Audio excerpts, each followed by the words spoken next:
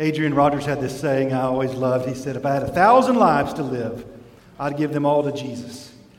We don't have 1,000 lives to live, but I resonate with the statement, you'd only have one. And I would give that life to Jesus. Let's turn to Psalm 1 and Mark 1, if you can do both at the same time.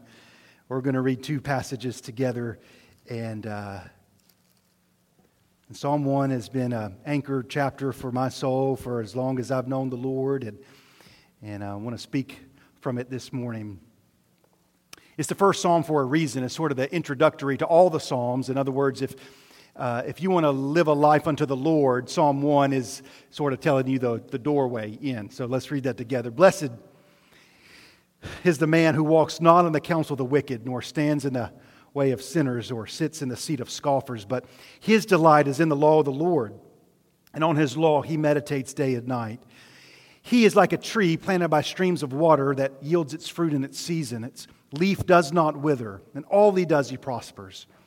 The wicked are not so, but are like chaff that the wind drives away. Therefore the wicked will not stand in the judgment, nor sinners in the congregation of the righteous. But the Lord knows the way of the righteous, but the way of the wicked will perish.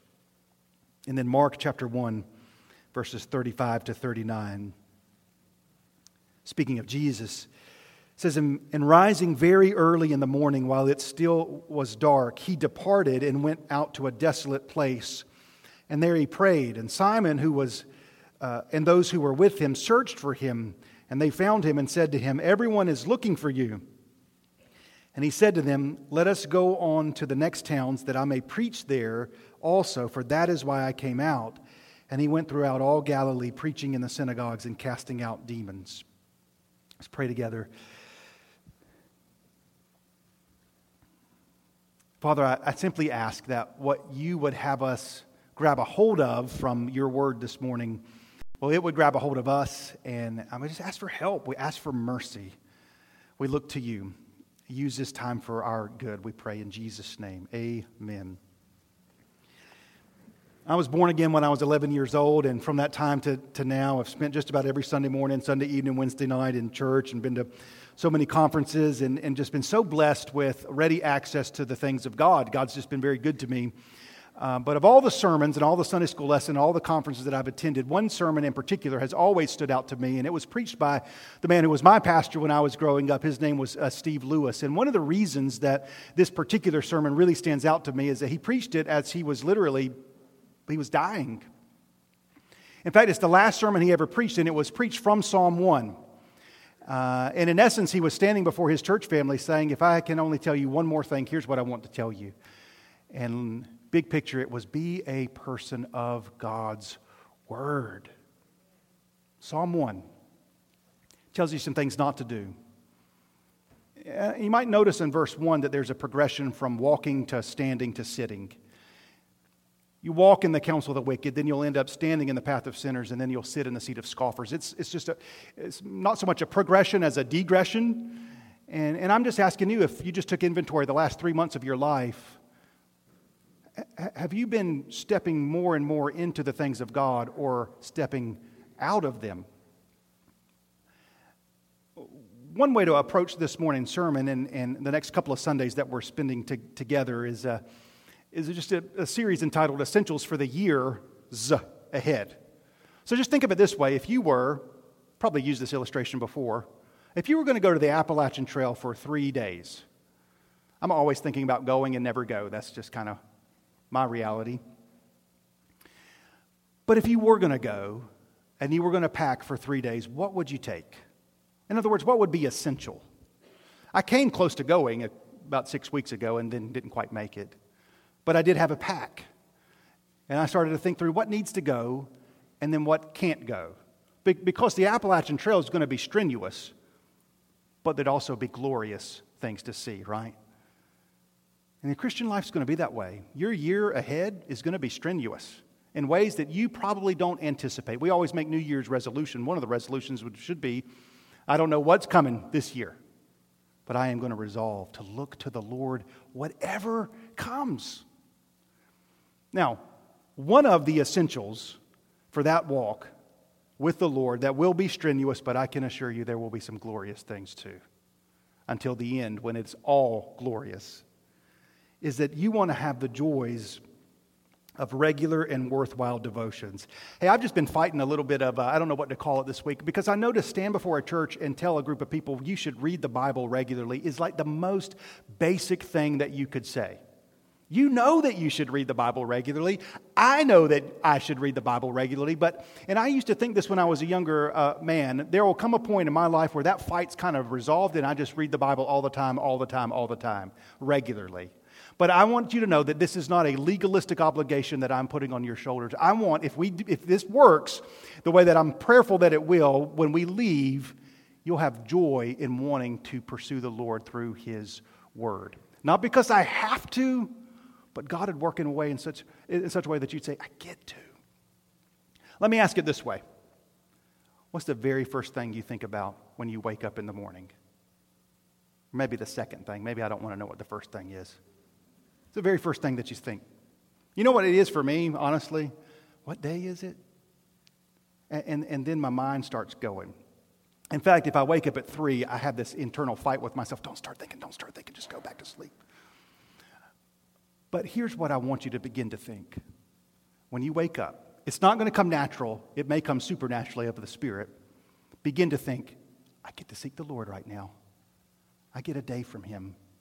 I get to seek the Lord right now. So I want to give you 3 exhortations from Psalm 1 and Mark 1 this morning as we talk about the essentials for the year ahead. And I mean that word, essential. You have to cultivate the habit of regularly meeting with God in His Word, or you're going to drift, you're going to burn out, you're going to drop out. That's what's going to happen. So it's essential that you cultivate the habit of regular time in the Word. And this morning and next Sunday, we're going to talk about both what to do and also how to do it. Because I think most people that I talk to say, yeah, I know I should be in the Bible. But then you get there Monday morning, got your coffee, 7 a.m. or whenever it is, and you open it, I should be here. Now what do I do? So we're going to talk about that today and next Sunday. I think about it a little bit this way. I know we're coming out of Christmas season, but It's a Wonderful Life is like my movie. I just love It's a Wonderful Life. And my favorite scene from any movie takes place at the end of It's a Wonderful Life. How many of you have never seen It's a Wonderful Life? It's usually the younger people. Okay.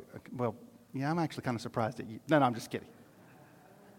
I'm going to do a little spoiler, but you've had 70 some odd years to see it by now. So at the end of the movie, George Bailey, played by Jimmy Stewart, is at the end of his rope. Man, he's barely hanging on. So much has stressed him out in his life that he's thinking about ending his life. That's where the movie starts.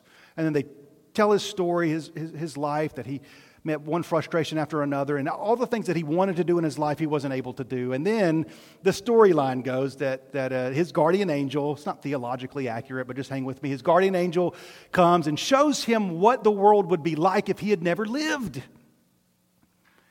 And without going into great detail, that helps transform his mind and his heart, and he wants to live again. And there's this great scene that all the things that had stressed him out before he sees what the world would have been like are still there. His car's still wrecked. He's still in some financial trouble that his friends are going to help him with. He's still got the same circumstances, but his whole countenance has changed. And why I'm telling that story is God can work in a way that as you seek Him in His Word, it's not that all the particular details of your life are transformed. It's that you are transformed in the midst of them. Look at Psalm 1, and I just want you to see that first word, blessed. God is telling you the pathway to how to be blessed. What does that word mean? It must be an important word to God because He uses it in Psalm 1. And then you might remember when Jesus, the Word become flesh, is preaching in the Sermon on the Mount, it's the same word He uses. God wants you to be blessed. What's the opposite of blessed? I think it'd be cursed. God wants you to live a life of abundance. Jesus said, I've come that you might have life and have it more abundantly. So He's telling us here how to go about that. So I want to give you 3 exhortations this morning. I'm going to start with this first one. Number 1, have confidence in what is to be gained through regular and worthwhile devotions. Have confidence in what is to be gained through regular and worthwhile devotions. So real quick, let's go back. Do this exercise with me. The alarm goes off in the morning. Or you just wake up. How many of you don't have an alarm? You just naturally just wake up. How many of you wake up in the morning because a child is bouncing on your head? How many of that's you, right? That's how you wake up in the morning. Now, what's the very first coherent thought that comes into your mind? I already told you mine is, what day is it? Maybe yours is, please stop bouncing on my head, right? So without being dramatic but with sober seriousness, I want you to let your first thought begin to be, if it's not already, I get to meet with the living God this morning and become more like Him. Do you have confidence in what is to be gained through regular and worthwhile devotions? Maybe you found Bible reading boring, confusing. That's in here?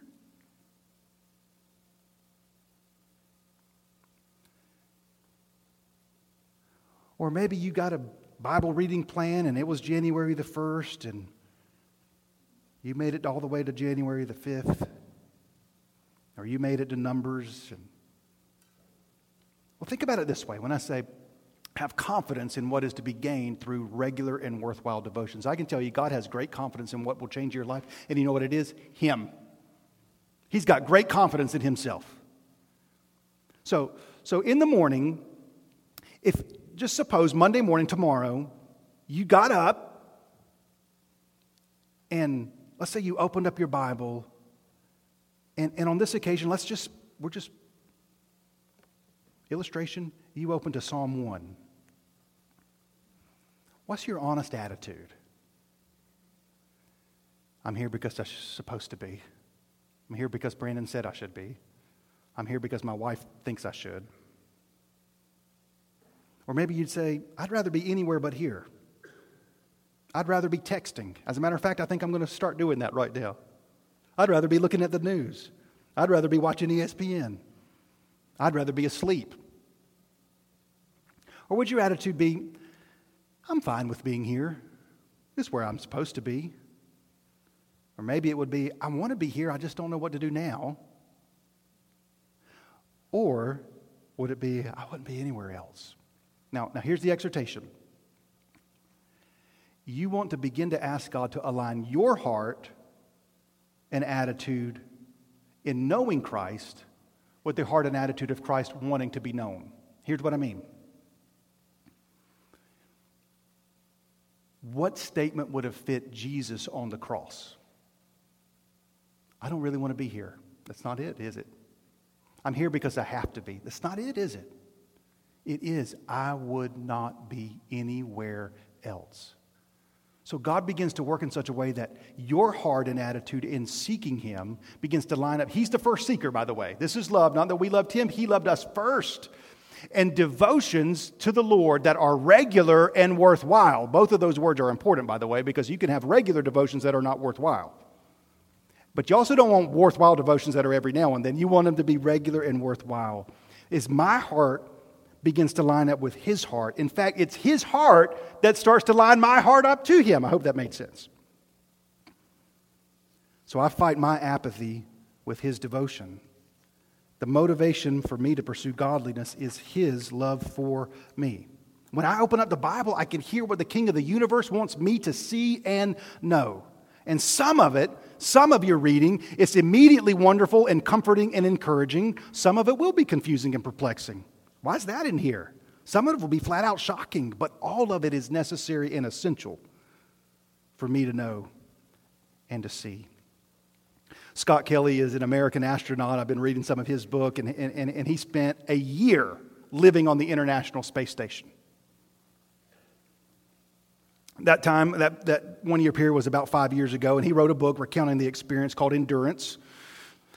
And he talked about a number of the dangers that astronauts face living in that environment. At the very top of the list of dangers, he wrote about the ratio of oxygen to carbon dioxide in the air. And here's something he wrote one day. The carbon dioxide level is high today, nearly 4 millimeters of mercury. I have no point of reference for that other than he said it was high. He says, I can check it on the laptops and see exactly what the concentration of CO2 is in our air, but I don't need to. I can feel it.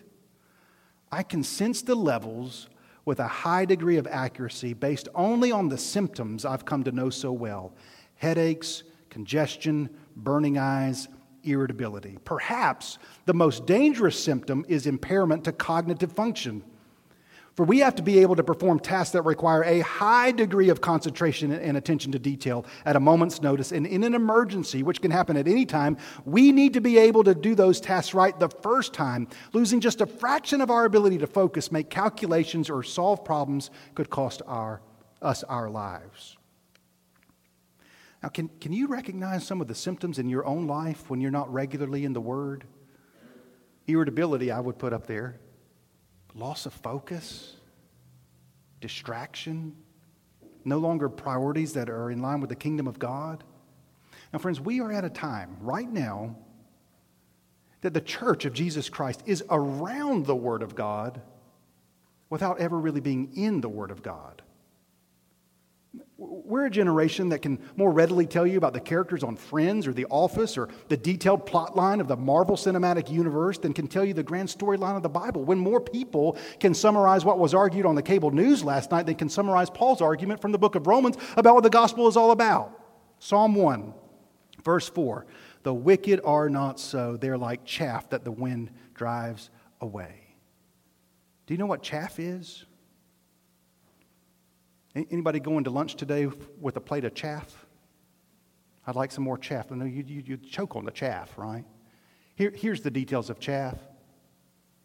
Rootless, fruitless, useless. There's not any chaff farmers, right? When there's a famine, people don't say, we need more chaff. No, they say, we're perishing. We actually need some more food, right? Psalm 1 is telling you, if you live one way, you'll be rootless, fruitless, useless. You live another way, you're like a tree. Look at verse 3. Planted by streams of water that yields its fruit in its season, and its leaf does not wither. Now, Psalm 1 obviously is a poem, and it's saying two really awesome things that can be true of your life. Number one, that you'd be a fruitful tree. You'd have something to share with other people. The fruit of the Spirit, for example, that you'd be a person bearing love and joy and peace and patience and kindness and goodness and faithfulness and gentleness and self-control. Man, those things are so rare in the world right now. And then second, if you're a tree, you think about where this psalm was written. Trees provide shade, especially when you're in the desert and you've been walking. Man, I was at the beach the other day and a couple of weeks ago, and I purposed I was going to walk a couple of miles. And I got about a mile and a half in, and that sun was just beating down on me. You know what I said? I need to find some shade. A person of the Word provides shade to other people. That you can come and you can rest here. You can come and rest at my table. We can sit down and we can talk. And I've actually got something that I can share with you. Man, you need to spend time with people who have spent time with God. And also, you want to become a person who's got some things that you can say to other people that are reasonable and led of the Holy Spirit.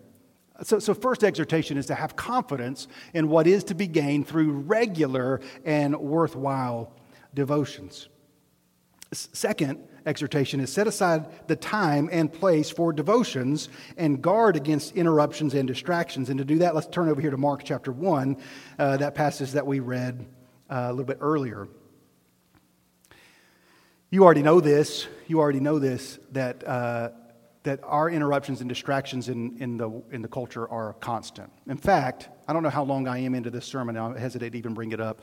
Some of us have already reached a limit. You know what I'm saying? Like, we're about 15, 18 minutes in, and my mind right now is elsewhere because you are living in a time and a place of constant interruptions and distractions. And we can't improve on the example set for Jesus, from Jesus rather. Now look at verse 35 of Mark 1. This helps us to answer the questions, when's a good time for devotions and where should I have devotions? And rising very early in the morning. Some of us just came under Holy Spirit conviction right there, didn't we? Rising very early in the morning, while it was still dark, he departed and went out to a desolate place, and there he prayed. When should you set aside time to spend with the Lord? I would answer the question, you should do it regularly. You should do it regularly. Some of your schedule, you work nights, whatever. I mean, I get that. But regular time in the Lord.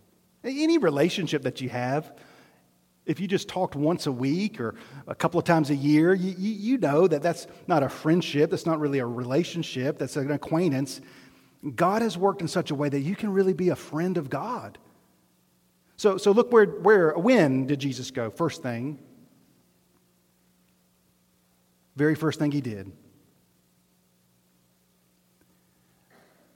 Any time is better than no time,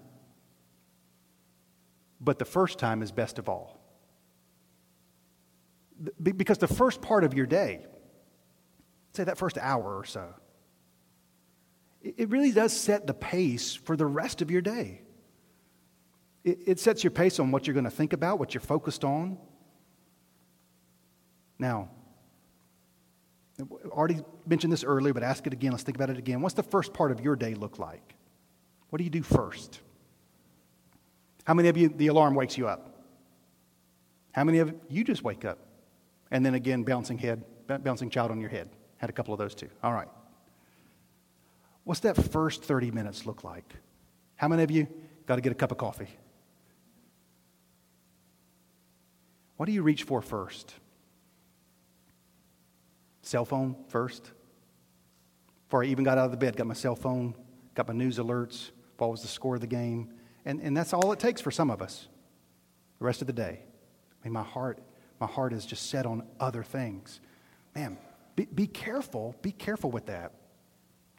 There have been seasons, multiple seasons in my life where I just said, I've got to take my cell phone. It's not going to be beside my bed. It is going to be downstairs in my work bag. I'm not going to look at it until the morning after I've spent time with God's Word. There is an increasing number, y'all, of us who are 100% attention addicted to things that are not things of God. So be careful with that. Many of us have no room for God in our mornings because He's completely crowded out by Facebook, Instagram, TikTok, texts. Those handful of authors or teachers that you're subscribed to, that you scroll past, that post a verse or two, that's not going to be sufficient for the days ahead.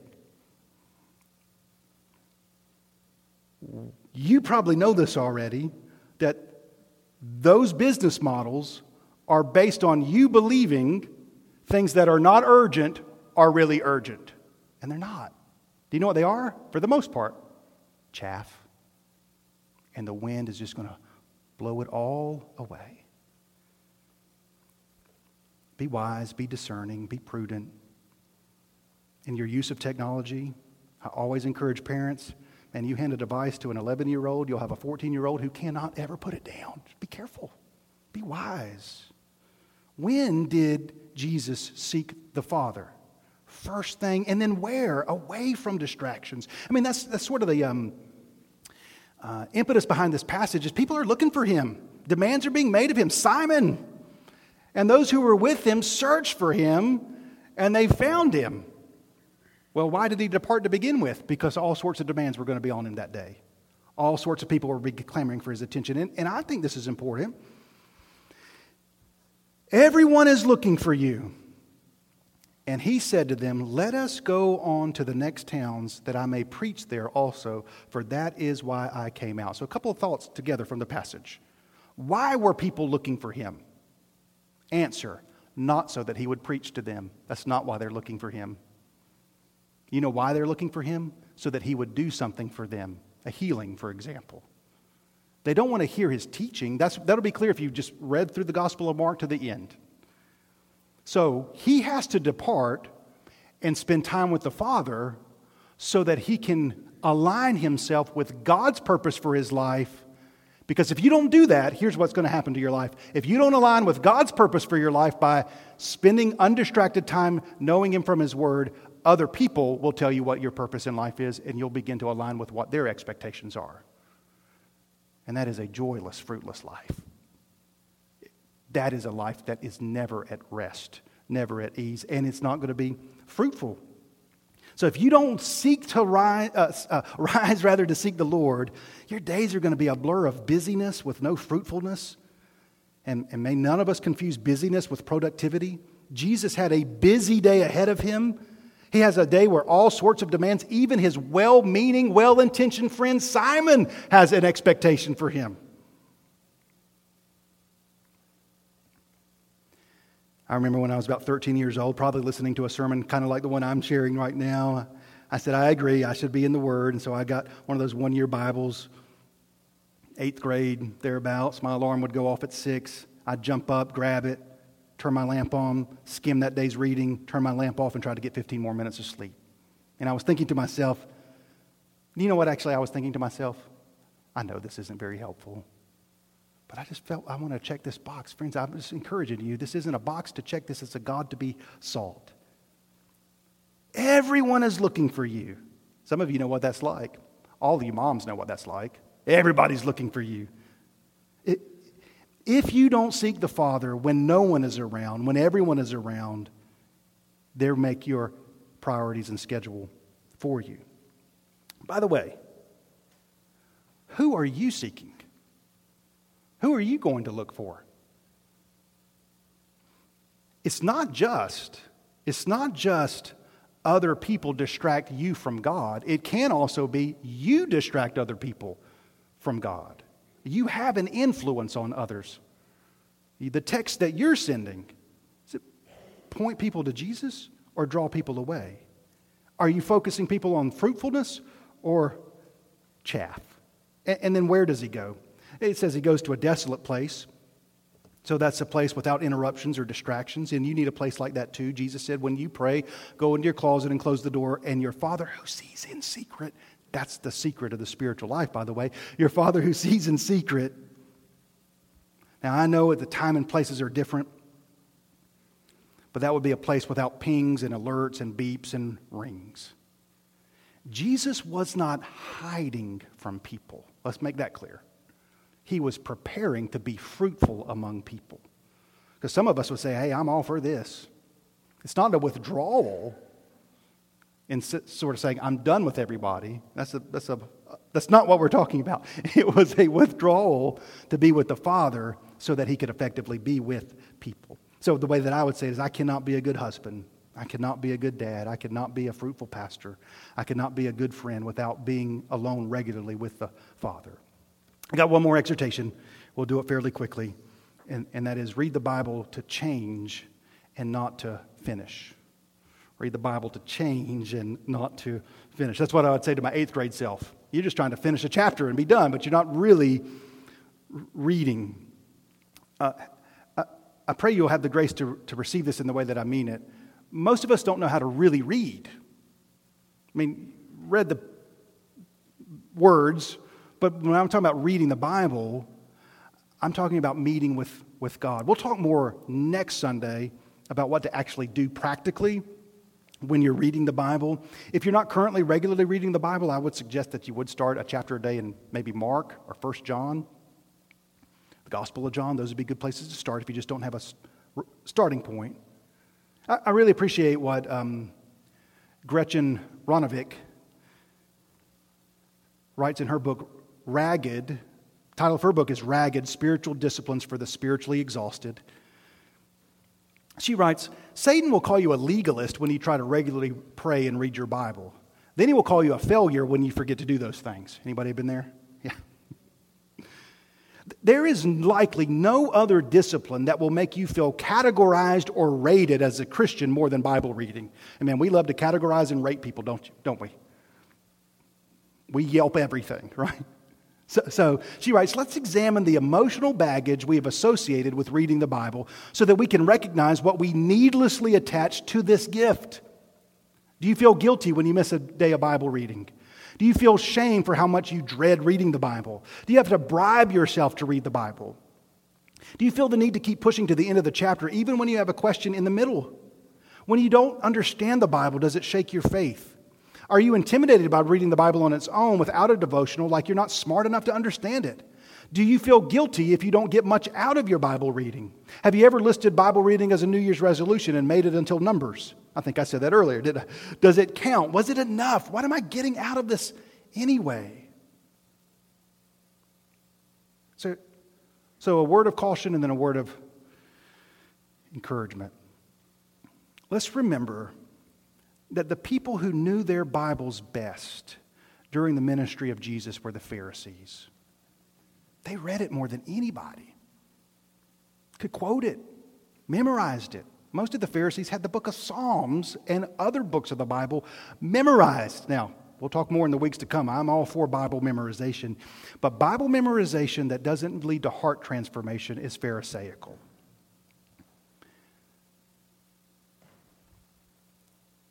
So just because you read the Bible regularly does not mean that your heart is actually being shaped by the Bible. That's what the exhortation means. Read the Bible to change, not to finish. So, instead of a box to check, and I've got one of those Bible reading plans, and it's got a little box beside each chapter as I read. Maybe swap that out. Instead, start making a list of things that God's revealing to you through His Word that He can bring change to in your life. Not a box to check. Oh, I'm going to stop being irritable and angry all the time. I mean, he'll talk to you about that.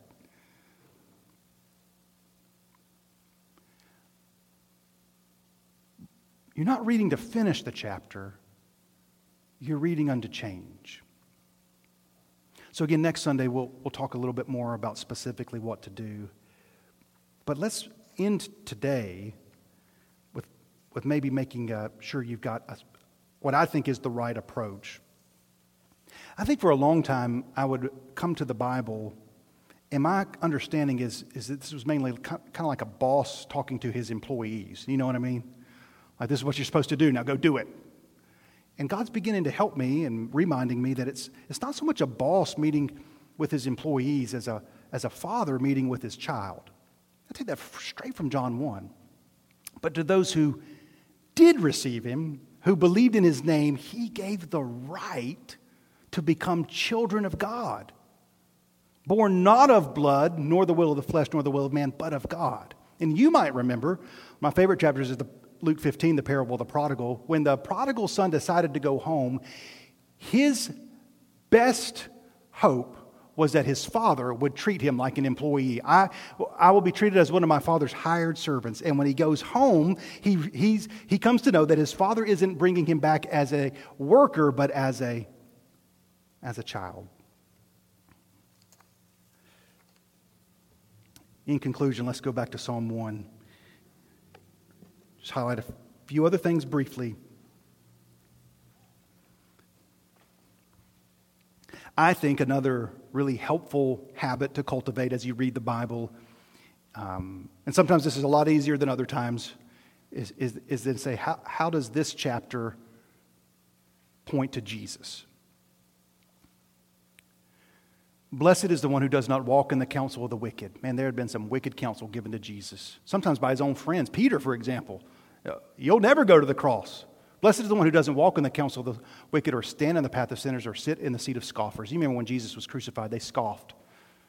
He claims to be the Son of God, let him save himself. But his delight is in the law of the Lord, and on his law he meditates day and night. What was Jesus doing the night before he was crucified? Meditating on God's law. He will be like a tree, firmly planted by streams of water, that yields its fruit in its season. Its leaf does not wither, and all he does, he prospers. Hey, can I go on and tell you there's only one righteous, and it's not you and it's not me. We have all of us walked in the counsel of the wicked. We have all gone in the path of sinners. There's only one who's righteous, and it's Jesus. Now, the wicked are not so. They're like chaff the wind drives away. Therefore, the wicked will not stand in the judgment. That's a problem for you and for me, because we're wicked, nor sinners in the congregation of the righteous. For the Lord knows the way of the righteous, but the way of the wicked will perish. The only way that you're not going to perish is because of Jesus. Jesus is the only truly righteous person. A tree provides two things that you need in the desert: food and shade. The cross is our sustenance, and it is our shade. Now, by the Holy Spirit, the Holy Spirit uses the Word of God to make us more like Him.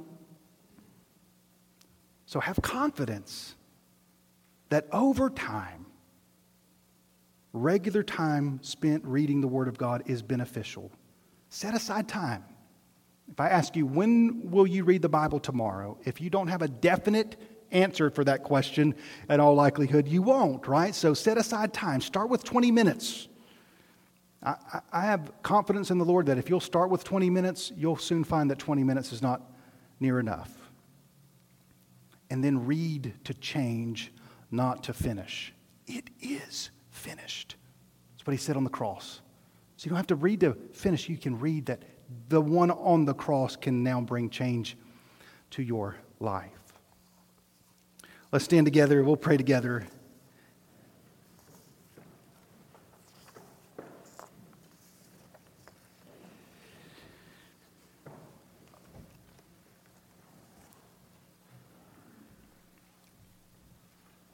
And they'll have a time of response. And really, time of response is for you to resolve some things, decide some things. Take what we've read in the Word and have God, by His grace, bring it to bear in your real, actual life. So let's pray together. Father, I pray that you'd cultivate a spirit here among us continually, that the deepest appetite we have is not for entertainment. It's not for the quickly passing things of the world. It's not for whatever's trending or whatever word we would use, but our appetite is for the things of God, for holiness, for your word. Lord, I pray that we are a people who in the morning we seek you. Increasingly may our first thoughts of the waking day be, I get to meet with the living God today. That we be blessed in that way. God, give us grace that we won't be like the chaff, fruitless, useless, rootless. But for whatever the years ahead bring, we'll be ready to bear fruit for your glory, because one of the reasons for that is because we regularly do seek you. We pray this in Jesus' name.